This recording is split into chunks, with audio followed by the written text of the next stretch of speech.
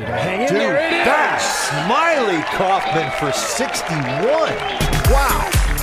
I'm Smylie Kaufman, and this is The Smylie Show. Day 3 of our Open Championship Journal.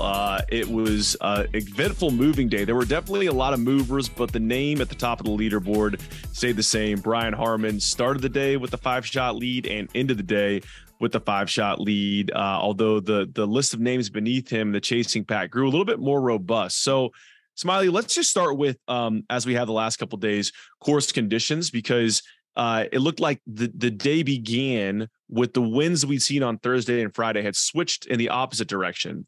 And I know you noted yesterday that some of the winds, especially on the back nine, made it difficult to play certain shots. And with those winds kind of switching, maybe it was a more favorable scenario that led to some of this lower scoring. But then about midway through the day, they switched back and they really kind of died in a lot of different places. So just your thoughts on the way the course played, the way the conditions were. And I know you said at the beginning of the week, Mike Tirico, we had no idea what the forecast was going to look for Sunday. If that's shaping up at all, what we can expect for tomorrow. Yeah, we still have no idea what tomorrow holds as far as the forecast. Nobody really knows. They think it could be local flooding. They think it might be not quite as bad. So when it comes to tomorrow, I think there's still question marks on what type of weather we are going to face. But you did mention all of the wind, and I'll kind of start with the morning stuff. And it was a southeast wind, which is a 180-degree difference to what the guys faced the first 2 days, making the back nine playing, I'd say, much easier, especially 10, 12, 14, 16, all holes that, guys at some point were maybe in 6-5 irons into that they were having wedges into this morning, which is a massive difference when we're talking about elevated greens and being able to just keep the ball on the green. So that was a huge difference. And Jon Rahm was the guy to really take advantage of it. He was able to really, he never really got it going the first 2 days, just a little bit off, but man, he had the perfect tee time to be able to go post something. And yeah, it was really impressive to see what he did, shooting a 63, really putting himself squarely in the mix. And I think it'll just kind of be based off of what Brian Harman is going to do on Sunday. And, I thought he got off to a shaky start, but really settled in nicely. I think the conditions for him, really, it was helpful that he didn't have to play in the wind and the rain the rest of the day. The first 5 holes definitely had to fight the elements a little bit. It kind of got a little better as the day went on. And then it really got super easy, to be honest. It was 0 wind. And, I would say the temperature was probably around 65 degrees or so. So it was perfect scoreable conditions. And I thought Brian Harman was able to manage his game pretty well, made a long putt on the back nine that kind of kept the round going. But yeah, it's his to lose at this point. Yeah, I mean, Brian Harman, as you kind of noted, he bogeys 1, he bogeys 4. It looks like he might slip a little bit, but then he bounces right back with a birdie on the 5th that could have been an eagle, narrowly missed that long putt, and then birdies 9, 12, and 13, and an impressive save at 18 after kind of playing a little bit of an adventure of a hole, blocking that drive out to the left, and then the punch he hit with the sand wedge. I think we all were nervous there for a second. It was going to skirt through and go OB on the other side, but then kind of makes a par there and retains that 5-shot lead. And I think he's done well all week. Is he's gained a little bit more than 9 strokes putting, which is first against the field. And so he's talked a lot about he has an active mind. He is, he noted it in his interview right after his round of just, it's hard to not sort of be nervous out there in this moment, leading a major championship. And I'm sure that's something he's going to think about tonight. If you're in Brian Harman's position, what are you trying to do to kind of make sure you don't give away this tournament tomorrow, but at the same time, there's going to be a list of guys who can make up some ground, especially if the conditions are favorable. What sort of mindset do you think he needs to take into Sunday? Yeah, just one goal in mind, really, and that's to not hit it in any pot bunkers. I think if he does that tomorrow, I think he'll win the golf tournament if he doesn't hit it in one pot bunker. And he can play conservative tomorrow because of his 5-shot lead. I really think he's kind of afforded himself the right to do that. Make somebody come catch you. And there are definitely going to be chasers that he's going to have to deal with at some point tomorrow. And he's going to have to hit a big shot somewhere on the front nine to really keep his foot down on the pedal, and that it's going to be his tournament. And I'll say this as well with Brian, one of the things that I've noticed about his game, he's a great putter, great short game, and a very good iron player, can play a tight draw. So we know what he does on the golf course is more than good enough to win tomorrow. But the other thing that I've noticed is he takes a lot of looks over the golf ball. And so you kind of mentioned the mental game. So can he keep that same routine? I know it maybe is a thing that he's always done. I've never really noticed that it's been this many looks at times.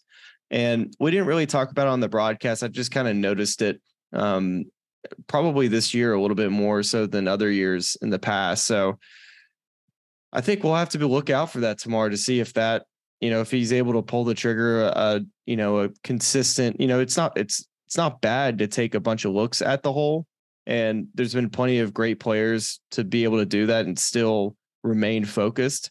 You just got to make sure that you're not doing it too many times where it's starting to bother you. And you start to notice it's like, wait, why have I not hit this golf shot yet? Of the chasing pack, we now have Cam Young in solo second. He shot a 66 today. He is at 7 under. Jon Rahm, of course, shot a course record 63 at Royal Liverpool today to move from 2 over to 6 under. And then you have Victor Hovland, who also shot a 66 to get to 5 under. Of that group of names, I think Rahm's the obvious one, who could potentially chase Harman down, especially, after we just watched him shoot a 63. But who do you like out of that pack? Of course, we had Cam Young in the final group last year at St. Andrews. Yeah, I would probably lean towards Cameron Young. Just looking at his stats, his tee to green stats are just absurd. He's, according to Data Golf, he's 4.47 tee to green. He's picking up, which is first in the field. His approach to the green is also first in the field, picking up 2.73. I mean, it's just stupid numbers that he's just putting on an absolute clinic with the ball striking. It's actually very similar to what we're accustomed to seeing with Scotty Scheffler's stats, because he's losing 0.75 on the greens putting. So if he can just get a hot putter tomorrow and continue the impressive ball striking that he's had the first 3 days, he's going to definitely put some pressure on Brian Harman, because most likely if Cameron Young is consistently hitting good golf shots, then Brian Harman might be pressing a little bit at times, looking at, Brian Harman's going to be hitting first all day. Let's get real. Cameron Young is going to be passing seeds past Brian Harman's drive. So Cameron Young will definitely have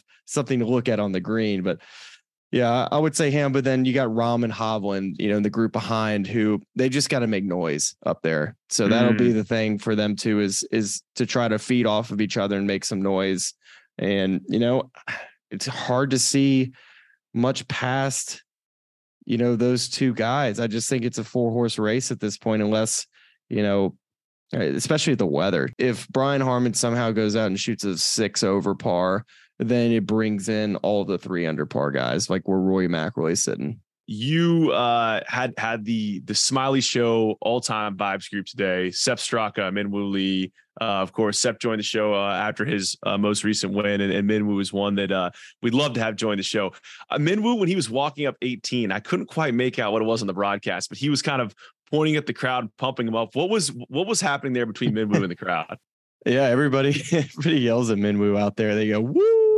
Like yeah, so everybody's he's a fan favorite out there. And I showed up on 15 fairway with those guys, and Minwoo saw I walked up and Minwoo said, "Man, you're a sight for sore eyes. I hadn't had anything happen good today, and this is the best thing that's happened to me all day." And then he birdies 15 and 16, almost birdied 17, and should have birdied 18. So and then I got to talk to Sepp a little bit. We were just kind of chit chatting as Minwoo was hitting a shot into the green. And actually, Sepp helped me with a call on 15. I was like, "Can Minwoo get this there?" He's like, "Oh yeah."